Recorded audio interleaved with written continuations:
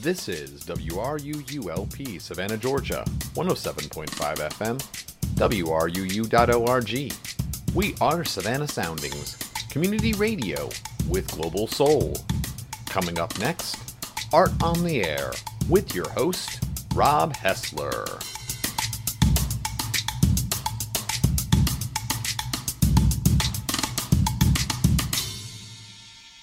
I want to say that in my 60 years on the planet, what I've seen is done by decades, and I've seen struggle as Dr. Patt has done. And each one of those generations that I saw, remember, if you do your math, you're talking about 2 centuries now, the 20th and the 21st. You're talking about segregation and integration. And what I've seen through all of that is that when all is said and done in terms of the turmoil of the nation, we turn to our artists for relief. We turn to our artists for strength. We turn to our artists for guidance. And so the only thing I can say now is that to see 25 plus people gathering on a Saturday morning to talk about a theme, peace, and freedom now, I would say that you guys must always remember through your works to be guardians of freedom, no matter where you are.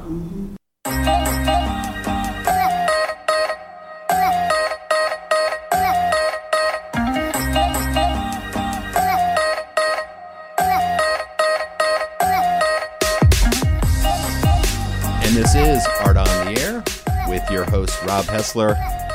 It is Wednesday at 3 o'clock on WRUU, and that little snippet that we played was Patt Gunn from the Freedom Now Quest for New Consciousness Finding Our Way discussion circle at the Savannah Cultural Arts Gallery, held this past Saturday, January 11th, 2020.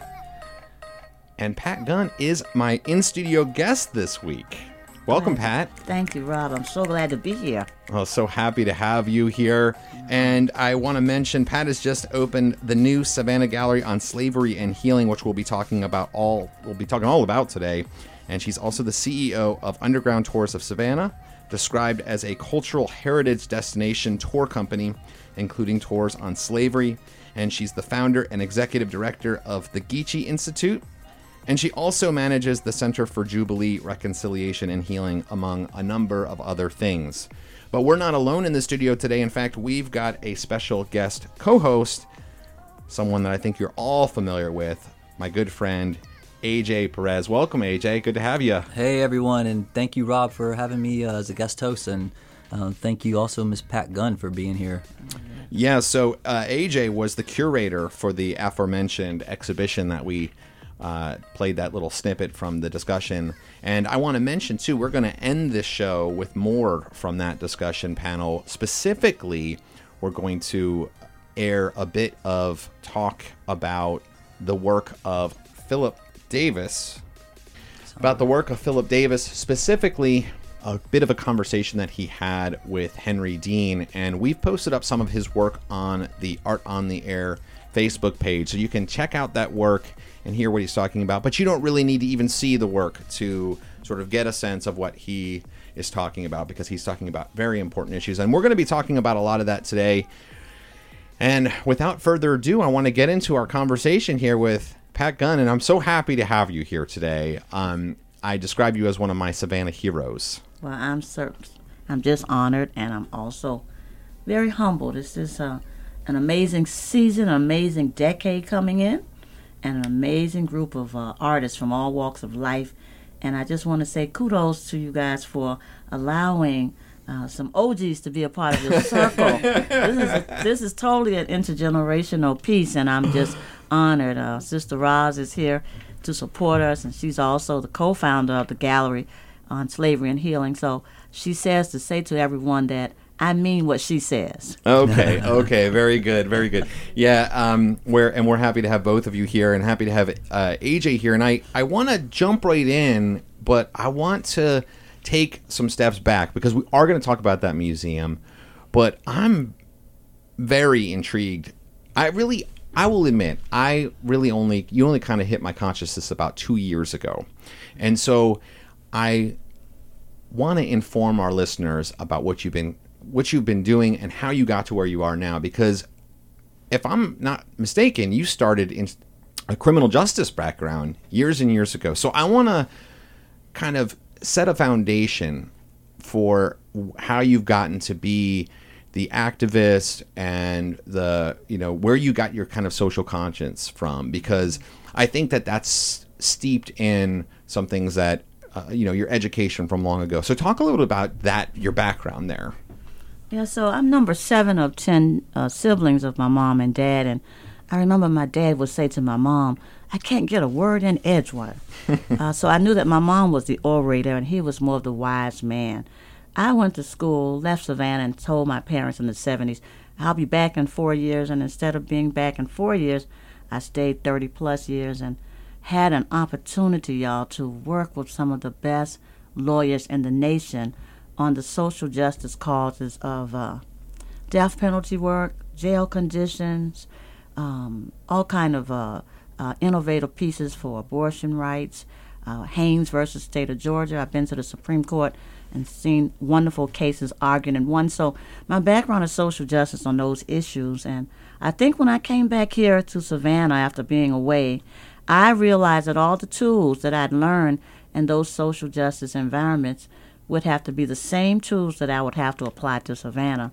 So here I am, and I'm just glad to share my skill set and learn from new generations as well. But I want folks to always know you guys got to stay awake and you've got to guard your freedom, because when you stop guarding your freedom and think everything's cool, that's when things fall apart. For sure. I'm curious, though, where did you, you talked about being involved in, things like death penalty and these really important, what made you, where do you think that came from? Because that not everybody's just born with, I will say this is that, before I moved to Savannah, I was not an activist in any way. I had never been to a city council meeting. I had never, I wasn't writing letters to people. I wasn't involved at all. And then there was kind of a spark. There was a moment that actually had to do with historic preservation, even though I rarely spend any time and energy on that so much these days. But there was a moment where they were getting ready to tear down a building, and it kind of got me involved. And then all of a sudden it's a rabbit hole, Yeah, But yeah. So I'm kind of curious, you did all these things, but why did you do those things? Why did you decide to follow that path? Yeah, and that's a great question. I never had anyone to ask me that. And the only thing I can think of is it was a life of living the work. And when I say that, do the math, y'all, I'm 61. And therefore, I was born in a segregated environment in Savannah. I remember Sears Roebuck, it's on my TED Talk, and how there was a colored water fountain and a whites-only water fountain. I remember being in the first class of integration where our teachers from those segregated schools gave us that talk. You're going into a new environment. You have to carry yourself with respect. You have to walk circumspect. You have to be an excellent student. So it came from those types of lessons. And then when I did get a chance to go to Atlanta, OMG, I worked with Mrs. Coretta Scott King. I worked with C.T. Vivian. Dr. Lowry and I used to negotiate and come up with a strategy of how we're going to convince lawyers to take on death penalty cases. I've seen men and women in jails, in jail condition lawsuits. So I think it had to do with being there really in the moment and saying, this is unjust, and I'm here. Going to Washington 4 times to lobby for the national holiday for Dr. King. Getting pulled over in Virginia, 20 cars deep, because we're going to Washington to fight for justice. So we were rocking and rolling and living it. So I think that's what it comes from, and it just stays with you. And I guess the challenge for me is to interject that into new generations, saying that in every generation there's going to be some type of challenge. Let me share with you some of the tools that we've used, and you guys can take it to the next level, but you must never be afraid, to stand up for justice wherever you are. Well, you're talking about a period of segregation that you grew up in, but I think one thing that stood out to me in this past weekend's event, the Freedom Now Quest for New Consciousness, Finding Our Way discussion circle, was you told a story about when you actually came to Savannah and you had all this incredible background that you just kind of hit on lightly, what you were involved with. And so you went assuming you're going to get involved in another law firm and you're going to get Yes. right back to work, and you encountered some obstacles. Indeed. And I wonder if you'd be willing to share some of that now. Yeah, it saddened my spirit. I basically said, well, with 30 years in criminal law, civil litigation, class action, and all of that, there was an actual advertisement for a position at the top law firm. You guys figure it out. And I applied. I went to the interview. I went to the second interview. Everything was going smoothly. And they sent me a letter saying, great experience, 30 years plus, but we found someone exactly with the same amount of experience within our law firm. About 6 months later, I got a call from another attorney who was working with another firm by then, and she said to me, listen, I've left that firm and I'm at another firm, and I wanted to tell you that we'd be glad for you to come on board, but I also wanted to share with you that there were meetings that were held specifically about you to decide whether or not it was quote-unquote time to hire a person of color in criminal litigation. So, I thanked her for her And that was in info. 97, right? That was in 97 in Yes. Savannah. And that's when I realized, I don't think that this is going to work for me to work for someone, so I'm going to just use my tools individually. And since then, I met Sister Roz Rouse, and we've been up and down the road helping people whose families are incarcerated support. We have been doing a lot of social justice on our own. We also do things like mitigation packages. We don't really advertise it, but we've helped people to prepare to come home because I know what the system's looking for, and we have to show these families what to do to get their families home. So I think it's been a transference from a large law firm to just doing our own thing because we have the confidence and we know the law, and we're rocking it, and we're proud of that. For those of you that's joining us, you're listening to Art on the Air on WRUULP, Savannah, Georgia, 107.5 FM, WRUU.org. We are Savannah Soundings Community Radio with Global Soul. I am your host, Rob Hessler, with my special in-studio guest co-host, AJ Perez, and our in-studio guest this week is Patt Gunn. AJ, did you want to dive in here? Because I feel like I'm stealing the mic here from you. I see you sitting over there. I feel like this is we're getting the history, the background, the foundation, the what's kind of driven Patt Gunn into doing the work that she does, especially, like she said, coming back home to Savannah for her after being in Atlanta for 30 years plus. Yes. And so now you've been in Savannah for 20 years again. So now you've kind of, that's not that long to some people. It depends on who you ask. So, I've been here for 8 years, and I might as well, be a out of town, a scoundrel or something. I don't really know, but it feels like a long time to me. But I'm sort of curious, how have you seen things change from that moment that you just described, which is a bit disheartening, to now, where we can say, in just the last couple of months, the first ever majority African-American female city council was just elected, with 5 African-American women voted to city council, that was the first time that ever happened. Obviously, Van Johnson was just elected as mayor. It seems as though it's a very sort of progressive change, at least at the top. But obviously, there's a big difference between what you see at the top and what's maybe happening on the ground. So maybe talk a little bit about what you've kind of seen change and the differences between then and now.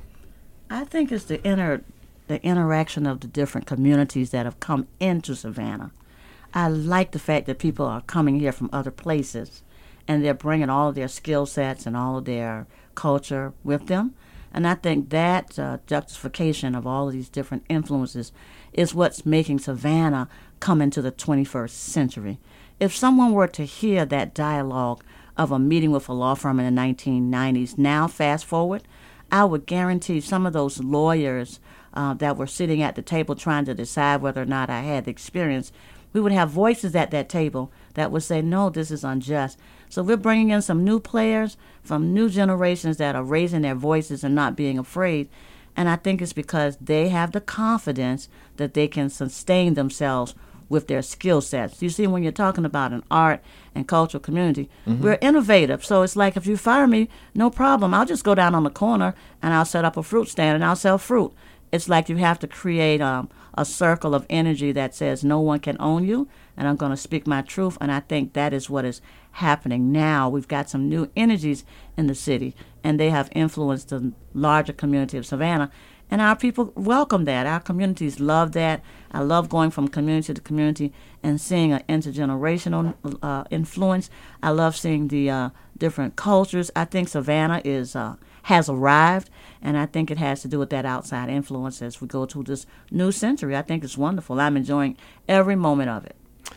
How did the two of you, AJ and Pat, kind of hook up? Because you guys have been doing the Jubilee Day festivities for a couple years now, and I mean, I think this past year, that was just a couple of weeks ago, was the biggest it's been. This exhibition was a slam dunk. I mean, it was a home run. It was a great exhibition. So I'm curious, how long have the two of you been working together, and how did you hook up?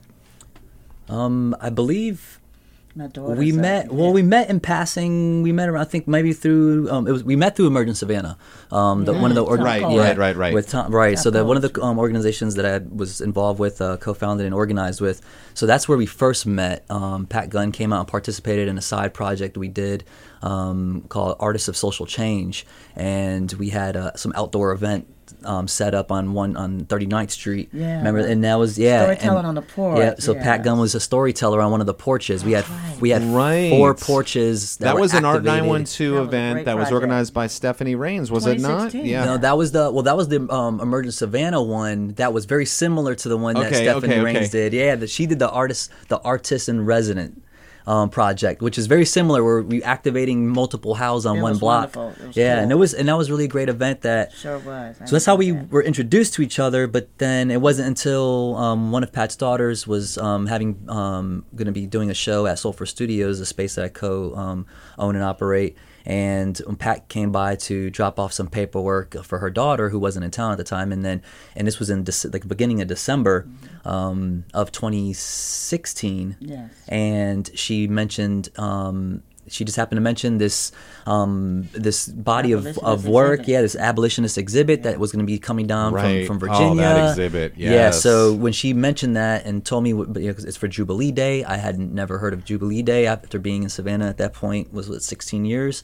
I never heard of Jubilee Day. I knew about the March to the Sea, like that story, but as far as like the commemorative event taking place on December 21st, for those who were that were enslaved to be given their freedom. So this was something that was like just kind of oh wow, I've never heard this before. I would love to help spread the awareness, and so we exhibited that exhibition of abolitionist photographs, and that's what started the relationship between Pat and I.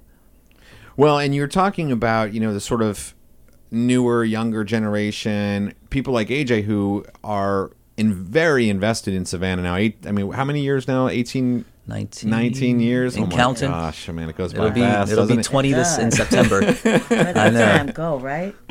But I think it's important to, you mentioned kind of this and passing it on, and because I will say, like AJ's, it was not the 2019, or I think it was maybe the 2017 Jubilee Day was the first time I had ever heard of it myself too. So there's an educational component that's really, really important where, you do sort of phase out those old bad ideas by just education, getting new young people involved, and people learn, and it transitions as time goes on. I think that's the key, the education piece. We have a walking tour, and it's called Slaves in the City. And when we get calls, some of the calls from tourists are saying, we cannot leave this city without coming on your tour because of the educational component. So it's the education piece. Education is empowerment. Education is light. And when you put light to something, people see. And I think that I'm excited about the fact that we have young artists that have caught this vision, because that's really what our work is about. Mm-hmm. We're like, we could say we're torch carriers, but we're looking for some relay runners now. And I think these artists are the best relay runners. I saw it this past Jubilee season. Sister Rosa now are definitely certified OGs. We own it. But I saw OGs being able to say, hey, can you go and interview at the television station? Can you go over here?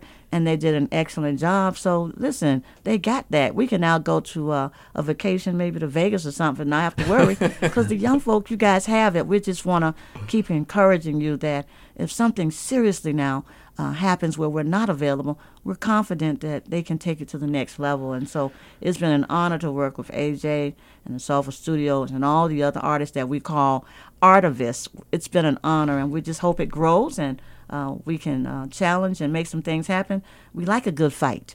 I love the metaphor of the relay race there. For those who are just joining us, we're speaking here with Patt Gunn. This is Art on the Air on WRUU-LP, Savannah, Georgia, 107.5 FM, and streaming at WRUU.org. Again, I'm Rob Hessler. My special in-studio guest co-host is AJ Perez. And, I am sort of interested in talking more about, so we were talking about Jubilee Day, and before we went on the air, I was kind of mentioning is like, the thing that's really important to me and that we kind of talk about during this discussion is that Jubilee Day is kind of one day and it's a specific day, but then there's a few events that are so kind of associated with it. Obviously, there was a talk this past weekend, but then it's kind of like, okay, well, that's over with, and we're not really thinking about that. But I think it's really important that we keep that dialogue going. You mentioned what you do with underground tours and bringing people around to these important sort of sites and stuff around Savannah. But I also know that you have a passion project here in Savannah, something that you're trying to get done, and that's historical markers pertaining to slavery. Do you want to talk a little bit about that? I absolutely will. What I know for true, I'm Gullah Geechee, and what I know for true is that I truly believe that the Creator is not going to allow me, quote unquote, allow me to leave this universe until we get these markers. It is unfortunate that we haven't done it already, but it's time. We need markers that say that enslaved Africans dwelled here and they built this city. There are tribal marks. There are Dinkra symbols. There are all kinds of images in plain view around us, and we need markers to commemorate, not celebrate, but to commemorate their contributions to this quote-unquote beautiful city. And so our push is to get these markers. We have identified 24 so far, but we're getting calls now from the county saying, listen, open it up countywide. There are also places on the other side of town. So we must have markers to actually commemorate what happened here, just as we have other markers. How dare we have a slave auction at Johnson Square, and there are 7 historical markers there in that square, but not one that says that this was a slave auction. So we've got to unredact, as I can create a new word, we've got to unredact the history of Savannah and make it very holistic, and the markers will do just that. It will let them know that those enslaved Africans were here and they mattered and they built us a beautiful city. Well, it's interesting that you say that, because one of the things I think that pervades, and I can, as the white guy that's sitting in this interview right now, I can say is that there's this feeling, I think, among some people that it's like, it's shameful to revisit that. But that's not what this is about. It's about honoring those people who have come before. And it's not, I mean, I didn't have slaves, Exactly. but that doesn't mean I can't appreciate what, and learn from it and grow from it and stuff like that. So I think that I think it's more than time. And I wonder, what has the response been as far as, trying to get these done? I would say we've gotten a good response from the city, and we hope with this new administration they will continue that. We're hoping to get these markers done ASAP, and this year is going to be a remarkable year where we begin that process. We've also got some good kudos from the Monument Commission urging us to come to them, so that's our next step. And also there's some movement going around to go into Alabama and get our jar of soil from the Equal Justice Initiative under Brian Stevenson, a lawyer who I work with in Atlanta on death penalty. So I think things are coming full circle. They're going to push to pick up this jar of soil to say that there were lynchings here in Chatham County. So if we pick up that jar of soil and acknowledge it, then the next step should be to identify where those lynchings were and maybe have some kind of commemoration. So the focus of our work is not to say you were there in those time periods, but to simply acknowledge the truth, reconcile, and heal. So we want Savannah to be a place where people can come and heal. I think the third port of entry for slavery should now be flipped into the first city that talks about healing and reconciliation for their duties that they have already done. So I think this is a place of action now. We're looking for new ideas. We want to heal, and we want to show Savannah off as a place that's equitable for everyone. But you have to begin that with truth. And the truth is that African slaves came in here in 1748. And the truth is that Savannah, our government, purchased 350 slaves. And the truth is that they dwelled here under the antebellum circle of slavery for 116 years. But if you go downtown, there's no evidence that they dwelled here at all. So we've got to begin the process. Well, I'd like to refer our listeners back to some recent episodes that have been posted up on various sites on the WRUU website, at Do Savannah, on Spotify, Stitcher, iTunes. You can find this, but it's the third public arts panel discussion that Christopher Monroe put together. And on that panel was Jerome Meadows, and he is a local Savannah artist who has done some projects here, but he's much more well respected outside of Savannah, unfortunately. And he's done a couple of, he did in Portsmouth, New Hampshire, he did the African burial ground site. They found bodies buried underneath the street, and they stopped construction, and they did this beautiful monument there. And as Jerome shares in talking about it, that wasn't something that the people there felt shame about. They go up to him now and thank him for introducing an important part of their history, and so that they could be healing that would come from it. Exactly. And right now, same thing. Right now, Jerome is working on a project up in Chattanooga, Tennessee, the Ed Johnson Memorial. He was lynched. It's the Ed Johnson Lynching Memorial, and it's a $1.2 million project in Chattanooga, similarly sized city to Savannah. And again, if you look at the sculpture and the design of it, it's a positive thing. Ed Johnson is turning away from it. You can take him by the hand and walk him into the future together, hand in hand. And it's this beautiful thing. It doesn't need to be something that we shy away from. It's something that we can embrace, and actually it will increase our pride as a community. It brings us together in a way. And that, again, is where artists come into play. I'm hosting tomorrow the women from Tybee Island, and we're going to have conversations about Tybee Island's Lazaretta Creek. And if someone said, where can we do an archaeological dig in Savannah as a priority, I'm going to share that we're going to be talking to Tybee Island about doing a dig at Lazaretta Creek, where they threw live bodies into a creek that floated into the ocean. Those bodies, skeletons, are still there. There are over 1,200 bodies under Calhoun Square at Abercorn in the 400 block. So we have our own opportunities to do a lot of commemoration here. Why is Savannah the most haunted city? The true story is that they built over cemeteries. So we've got some commemoration to do, and I think through commemoration, you can heal. So yes, we want to heal the people, and I think that the more they dig, the more you're going to find it. So let's kind of have 2 steps ahead of them and acknowledge it happened and do some commemoration. People go out to the river. Every December 21st, we have some Gullah Geechee shrimpers that go out there and throw flowers where Lazaretta Creek is and pour milk into the sea. So we've got a lot of things that we need to make official, and one of them is we've got to get some type of commemorations, not just markers. What if we planted trees? What if we had a memorial place where people could actually come and weep and heal and get it out of their system, and we can move forward? One of the things that we did with the Jubilee piece is we love to have that image of the Sankofa bird. And the Sankofa bird is that mythical bird that looks back into the future but moves forward. So when the naysayers come up and say, oh, here they go talking about slavery again. No, we're not talking about slavery. We're talking about the journey from slavery to freedom and how we must all find a way to heal. And I think that provides the perfect transition point. We're about at the halfway point, and we're going to move from talking about things that we would like to see happen to something that has already happened, and that's the Savannah Gallery on Slavery and Healing. And when we get back, we're going to get all into that, and I think you guys are really going to enjoy that. And I want to refer you all, while we're during this break, take a look at the Facebook page for Art on the Air, where you can see a couple of pictures that Pat has sent over so you can get a sense of what we're talking about. We will be right back. Savannah State University presents the 31st Annual Savannah Black Heritage Festival from February 1st through the 23rd at various locations in Savannah.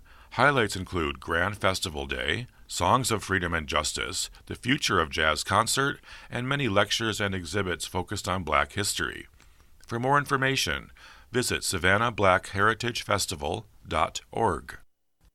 Welcome back into the studio. This is Rob Hessler, and you're listening to Art on the Air here on WRUU.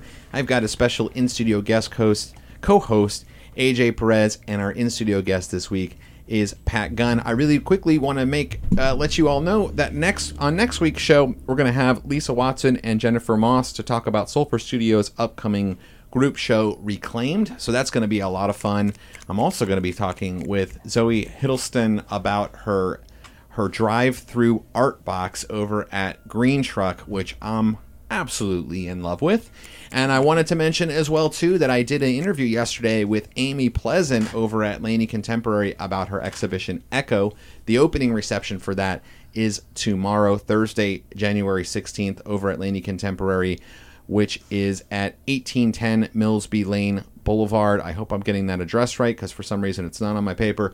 But look it up if you don't know exactly. But I think that's right, 1810 Millsby Lane Boulevard. And I'm going to air that interview with her in a couple of weeks here. It was a good 20-minute interview, and I think you're really going to enjoy that. But back now into the studio with what we've got going on here, talking with Patt Gunn and AJ Perez. And we're going to shift gears now over to the Savannah Gallery on slavery and healing. Pat, why don't you just tell us what it's all about first and foremost for people who might not have heard about it because it's so brand new? Yeah, it's an exciting new gallery that we've opened. It's been open since November, I guess officially December, because that's when we were licensed, right, Ross? Well, it began because when we leave our tour at Johnson Square, our last stop is Slave Auction Block, and we come together, and people don't want to leave the square. I find myself on a tour that's supposed to last an hour and a half, lasting 3 hours, because once we finish the tour, they simply are in such awe, they're reflective. So we decided we've got to finish the conversation. The gallery has been that extension of the conversation, and it was put together and inspired by some of the folks that came on our tour that heard our hearts, and we got a letter, and a donor basically said, hey, I heard your heart, start your gallery. So we got the actual seed to start the gallery from someone that was on our tour. And so what's the address of the gallery specifically? Yes, the gallery is located at 718 A as in Apple, Martin Luther King Jr. Boulevard, in the heart of the historic area of downtown Savannah. Mm-hmm. Well, I want to ask you though, because and this might surprise some of our listeners here, but I was looking at some of those images that you sent over. That is some very groundbreaking, and there's some experimental art going on there. There's some kind of historical slave artifacts, but I mean, there is as contemporary of art as you will see in that space. And I want you to talk a little bit about your curatorial choices, because I was very surprised at that. I think it was an evolution in a short period of time. We have some co-curators. Sister Roz and I co-curated the photographic exhibit with Eric and Amy, Eric Saul and Dr. Amy Fisk from the West Virginia area. And those are photographs of slavery, freedom, and then emancipation. So we specifically wanted to pull pictures to have people come in and see how enslaved Africans looked at the end of the slave era in 1864 in Savannah. So you can come in there and see downtown city market and free people sitting in the heart of the city market. You can see people in the West Savannah area, Carver Village, the very first village. And you can see some beautifully donated on loan pieces that are contemporary from Bernice and Andy Tate from Bluffton, South Carolina. They came in and brought the contemporary parts of it. So we've been able to blend it together. We also have artifacts from the African diaspora, where we're selling a lot of their art collectibles, authentic talking drums and xylophones and textiles. So it's just a wonderful culmination of things in the gallery. And the gallery has a gift shop. We have people shopping for us in West Africa, and we're selling their wares. And we're looking for local artists that are creative and bringing in their jewelry and other handmade pieces. So we're just trying to take them on a whirlwind of circus from slavery to freedom, and when they come out of there, feel healed and can feel the human spirit of our people. Well, let's say if, as somebody that goes into the gallery, maybe they haven't been on your tour, so they don't have the whole background information. How do you think, in general and also within your space, how can art tell the stories of Africans and African Americans beyond what you do with underground tours? Oh, that's a wonderful question. I think they can come into our gallery and experience American history. As the new generation say, period. I like that. We say for true, but I like period, you know? I like for true. It sounds like really for true? good coming from you. Okay, well, for true. I couldn't pull that off. I'll have to say period. We'll work on it. We'll work with you. I want them to know that when they come in, they'll come in. My daughter just called the other day and said she's bringing some people over. Can you put together some type of card, Mother, so I'll know? And I said, yes. You know, when you walk in to the left, you'll see the American documents, the U.S. Constitution, the Declaration of Independence, and all of that. And then you'll see the slave piece. You'll see the freedom piece. And we're most excited to also let people know we have a room that's totally dedicated to the abolitionists. So they will see white faces in the place as well, because we want to let people know not to ever forget them. We actually got some pieces we purchased from the White House, which are the medals of honor from those abolitionists. So they need to come and take a look-see at the entire piece, and they'll see that this is American history and that this story must be told 365, not just 28 days in February. We are getting a whole lot of calls. We want them to know we're open all day, 365. People call and we're closed, and they want to see it, and it's a group. We'll go downtown and open. We just want people to get this information because it's holistic. Well, why don't you give the number now, actually, if people want to get more information? Yes, the number is 912-596-2491, and that's the number at the gallery. Call us and leave a message. If we're on a tour, we'll call you back within 24 hours and want you to come on and enjoy it. We encourage groups. We have lots and lots of field trips, so if teachers are listening, we definitely want them to come on field trips. Shout out to Savannah Country Day School. They're coming soon. We've already had the St. Andrews School, and lots of public schools are coming as well. So we're excited. We want people to come, family reunions. We've even had a couple of nice gatherings of people who just want to celebrate their birthdays, and they're bringing them by the gallery as a part of their commemoration and tour. So we're creative. Come on and take a look-see at what we're doing downtown. Well, let's talk about that educational piece there, and you mentioned the schools here. And I'll just real quickly again say you're listening to Art on the Air on WRUULP Savannah, Georgia, 107.5 FM and WRUU.org. I want to hit back on that because during the conversation around Freedom Now, Quest for New Consciousness, Finding Our Way, the topic of bringing that kind of dialogue into school kind of came up. And I thought that, you're mentioning being open to having students, not even opening, welcoming to having students come in. How do we make that happen? You know what I mean? Like, how do we kind of create that bridge so that way that part of history is, it's almost like it's just taken for granted that is going to be taught, rather than it's like fighting tooth and nail to, you said you're being complimentary of Savannah Country Day for coming, but that's just one school. I mean, like, and one class or whatever, So how do we kind of integrate those things, do you think? Every time we have a tour with young people on the river, we ask the question, how many of you have had discussions in your classes on the transatlantic slave trade? And we'll get responses like maybe 5%. So we know, and they'll raise their hand and say, but we've had it in Black History Month. So again, those short 28 days, they may do a snippet. What we're saying is that we want to be that resource go-to for students and their teachers. So we have actually put together a website on abolitionists and that journey. The Slave Gallery is getting ready to do a visual website. They're doing a virtual tour website so people can actually see the actual gallery from around the world. And we also are encouraging them to do projects. So we have students that are doing projects to find out things like how many slave ships came into Savannah and different things. We're getting letters from parents. I had a lady that sent a letter yesterday saying it was heartwarming. I have 2 children, age 7 and 9, and my 7-year-old is very, very sensitive to this issue. Can I bring her on the tour? And I sent her a letter back saying absolutely, and what we'll do is personalize that tour. We do not have harsh conversations on our tours or the gallery with children. We know how to do that, but we will personalize a package based on what they're going through.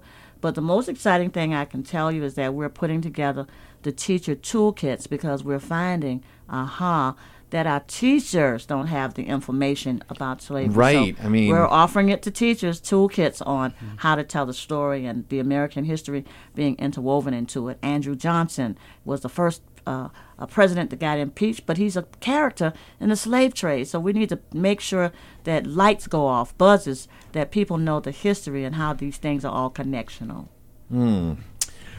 You also, however, and I want to bring this up, Egyptian yoga? Yeah, we think we put a little fun in there. We support our artists. We have an artist, Ebony Holmes, who does Egyptian yoga, and we thought we'd have a chance to put some energy and nutritional pieces in. And I added a little more flavor. She has Egyptian yoga with mimosas every now and then. So incentives is what we're doing. We're putting some incentives together. The classes have been very cool, though. They've been bringing in students from Savannah State and others, and she's been having a pretty large class of both men and women, and some of the women are even bringing their husbands. So don't feel shy. Come on by. That's right. Once a month we have Egyptian yoga. And she's coming down from Atlanta too, right? Yes, she's taking her time and coming from Atlanta. It's all Oh, voluntary, wow. and so we let her have the space, and we just want to educate the community. You've got to also balance this work with relaxation and all of that. And so while they're doing that, we have our mat, and the founders of the gallery, you'll find them hanging out and doing some Egyptian yoga as well. That's really, see, I think that's, like we're talking about very heavy and serious topics, and I think it is important to note that that this is a wide tapestry. This isn't just one, it's not, there's a lot going on here. So now we didn't even talk about half of the things I wanted to talk about today. I will tell you, which means we got to have you come back on. To be continued. Yeah, to be continued. No worry. But what's next for Patt Gunn now? I mean, there is a bit of a, I know that Underground Tours is going on all year long. You just finished bringing a big project to Savannah, but as you said, it's not just about these couple of months. So what is your plan for this year as far as what do you got on the docket here? Because I know you've got a lot of things going on. Well, I'm so glad that Roz is here because I'm always pushing things out of my brain and into her brain. What do you think about this? What do you think about that? We're getting ready to do some fun things. We're getting ready to do some Gullah Geechee classes. People need to learn this language. It's an endangered language, they say, but it really isn't. So we want people to learn the language that we speak every day. And these communities on the Georgia coast, along with the other 3 states, we're going to do some cooking classes. We're going to teach people how to cook our food ways.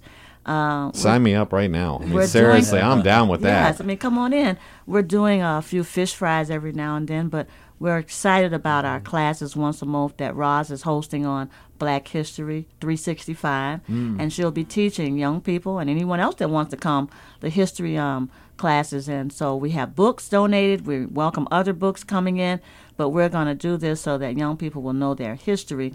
And it will be in a combination of Black history as well as just American history. So we're excited about that. In terms of Sister Pat, personally, I really want to finish my book. I'm doing a book on my journey, my 60 years on the planet. And I think that if I can just get those markers, hint, hint, I can finish my book. The book is going to be entitled Journey Proud. And so I want to finish that book so I can tell my story so that we'll have a blueprint. We believe in the Gullah Geechee community, you've got to make your mark. And I think that we also have to leave our mark in terms of blueprints. And I've talked over the years with some of the civil rights icons. And I'd said to people in the past, like the late Dr.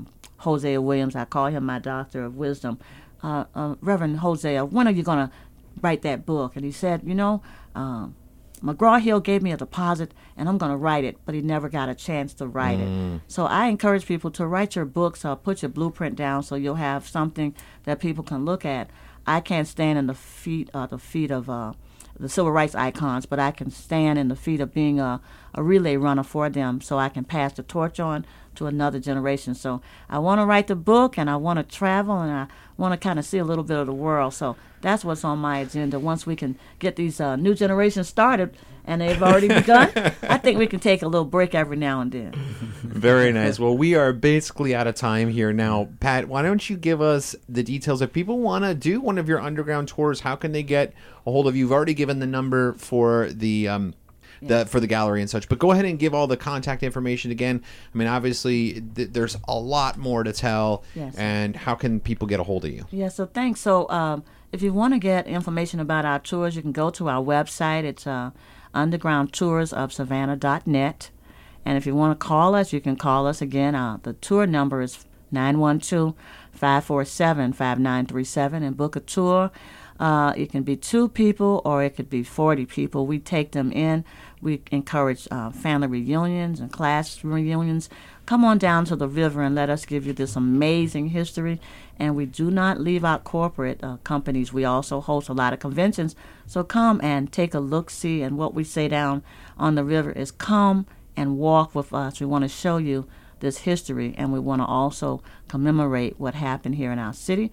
But we also want to say that not one single person will leave our tours saddened in their spirit, because we're also talking about victory. So you won't leave sad. Come downtown and take a look-see and join we. Very good. Patt Gunn, It's been my absolute pleasure to have you on the show today. Thank you so much for being here with us. It's been my honor. And our conversation isn't quite done on this subject. We're going to play a field note with Philip Davis, and it is from the Freedom Now Quest for New Consciousness, Finding Our Way discussion circle that took place at the Savannah Cultural Arts Center Gallery this past Saturday, January 11th, 2020. And it is really about his work, which you can see on the Art on the Air Facebook page, but it's about so much more than that. So we'll finish up the show with that.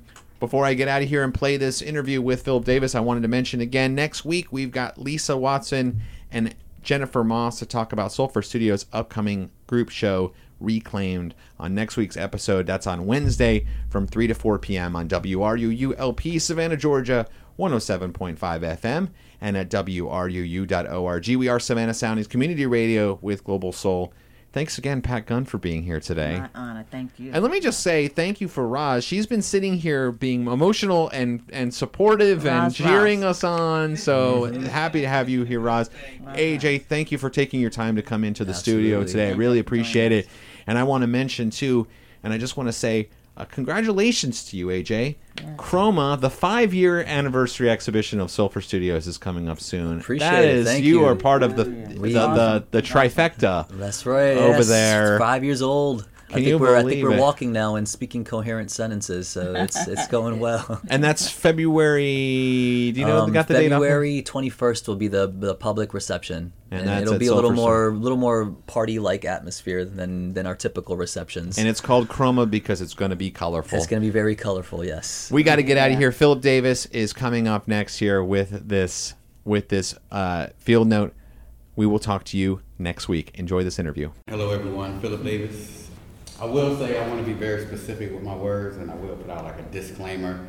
I don't want to like trigger anyone in anything I say, so I want to like keep the energy and the harmonious vibes that we have going on. But I still want to express myself if y'all are okay with that. The title of my series was Freedom Now, was Freedom of the Privilege. They asked us to express what Freedom Now meant to us, how that looked, did it exist, what it meant to us. I decided to play devil's advocate a little bit through my own experiences and just going through life with society, literally being a black male, an artist. My signature character in this piece is a mannequin. I kind of like to use that mannequin to kind of represent everybody. It's just not one person, one group of people, minorities in all situations. I wanted to talk about the freedom that exists for those that can still oppress due to certain symbolisms. I wanted to depict the illusion of freedom. So we have this character who has an obvious target on his back, looking out this window that has, as you can see, freedom written through it. Gotcha. So the inside of that window that we see freedom on, and we're looking out and we're hoping that it is freedom, on the latter side of that would be, to me, these symbolisms. Because to me, again, there's an illusion of freedom. And on the other side of that, we have those that believe, you know, and this is my experience. I'm not speaking for a group. I'm speaking for Philip Davis, the artist. And I hated seeing all lives matter when at a certain time, certain lives did matter. And I didn't mean nobody else's lives didn't matter, but I feel like, you know, this statement was a Band-Aid over real situations and issues. I'll start with the more obvious one. This is a Ku Klux Klan mask, if you can't tell, and I mean, I shouldn't have to really explain the symbolism and history that comes along with things that particular organization set in motion for history and where we are right now. I have friends that are Trump supporters, but I still have my reserves about seeing this image. I mean, this right here triggers me personally, you know. It's like, I want to know what a great America looks like. The badge, I'm not saying all police officers are horrible, crooked, and this, that, and the third, but we do have some officers that abuse that badge, and that is a certain privilege. I feel like all of these symbolize a certain privilege of freedom that certain people can use of all races. And I just really wanted to depict that, even though there are, and I'm grateful that we can all sit in a room and have this conversation, because that in itself is a certain freedom that we have come, you know, from our past to be able to do, but I feel like there's still work to be done, and being able to talk about these things openly and, you know, share our experiences, share how we can resolve these things and just continue to make progress forward. I'm going to try to speak loud enough. You know, this is an evolution process, and we always begin by removing globs and density. So you got to move the globs about freedom. You got to remove the density about freedom. And artists are probably those who are most likely to stay in that conversation than any other group of people. So those of you who are intimate in this, I mean, who have been together in this, I would really urge you and encourage you to brainstorm what meaning have we created for this, so that we as artists can evolve as voices for justice in a very informed kind of way. They want me to read my quote that's on my painting, and it says, "Oh, how carefree it must be to inherit such luxury." Some of us are born with a silver spoon, some of us had to go make one. Well, I have a question. I have something I want to ask you a little bit more about, Philip. So in relation to that, I mean, one of the things that I've been thinking about with this show is, you know, what you've just said, that question or that statement. I mean, that's a statement that has been asked in the world for generations by people all over the world. So that's something that humanity shares, this thing, the injustice, the lack of equity, I suppose you'd say, for some people to fulfill their potential, let's say. Because, you know, the title of the show, Freedom Now, Quest for a New Consciousness, Finding Our Way, I mean, there are three big ideas in that title. And the ideas are not necessarily connected. But I think probably for you, certainly, and for anybody who's in the show, we were thinking about those three parts of the title. So what, as you're thinking about the way forward, as you're thinking about the quest that we all have maybe in this room, you know, to try and find a new consciousness, then, because bearing in mind the fact that this is a very old question, and there have been, you know, times in history where people have tried to address this, you could say socialism, you know, Marxism, were attempts to try and address some of these questions. What do you think is, for us now, what do you think we need to be doing? Man, we need to be completely honest and truthful and sit down and have more conversations.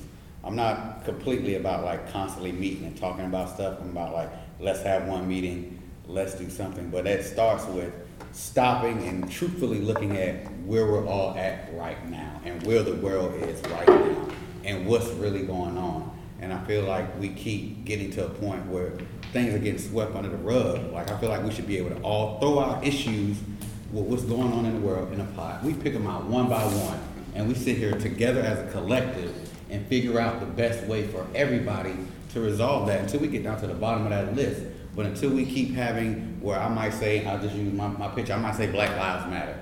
And then somebody comes and say, oh, all lives matter. And then that takes away from the main issue. And now we're back and forth, we're in an emotional about what's going on, and nothing's getting resolved. I feel like it's a topic brought up, and then we just talk about how we feel about it instead of talking about how we can create change and resolution around it. So it's time to stop talking about how we feel about it and talk about the facts about it, and then go out and actually make changes.